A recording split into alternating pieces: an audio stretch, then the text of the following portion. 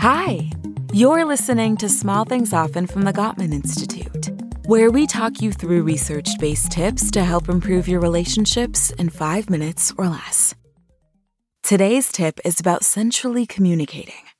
Sexual intimacy and building a great sex life is so much more than just the act of having sex. It's about an emotional connection that can be built by sharing your needs and desires.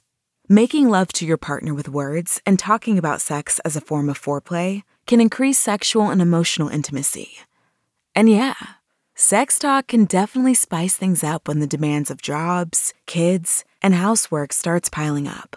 All it takes is a willingness to try to be more sensual and the right attitude. If you're already squirming because the thought of sex talk makes you uncomfortable, you're not alone. A lot of people go through life actually feeling shame about their sexual desires and have distorted beliefs and think things like, my partner should know what I need. But here's the thing. You're way more likely to get your sexual needs met if you state them directly as a bid for connection and patiently wait for a response. It can be awkward if this isn't something you and your partner normally talk about, but couples who use intimate communication skills can become more comfortable talking about sex. Start by initiating more emotional conversations and getting vulnerable. For example, maybe you feel like your partner doesn't open up to you, even when you can see their wheels turning and can tell that they're thinking something, but won't share it. You could say, I feel left out when you don't open up to me. I'd like to know what you're thinking when I share my feelings with you.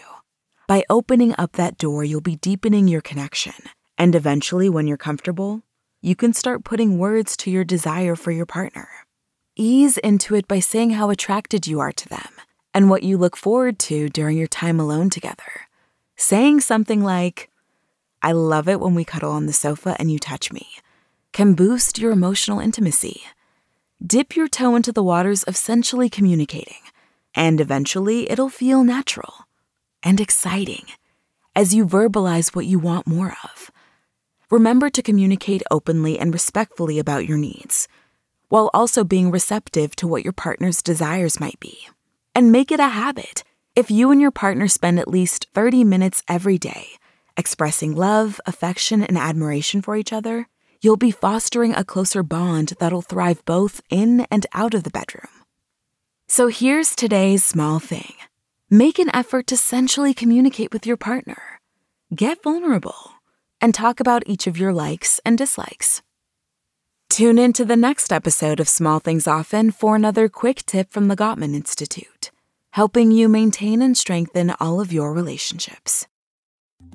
Revitalize your relationship with Loving Out Loud, a collection of all new research-based exercises, conversations, and videos presented and led by Drs. John and Julie Gottman themselves. Start today at gottman.com/LOL.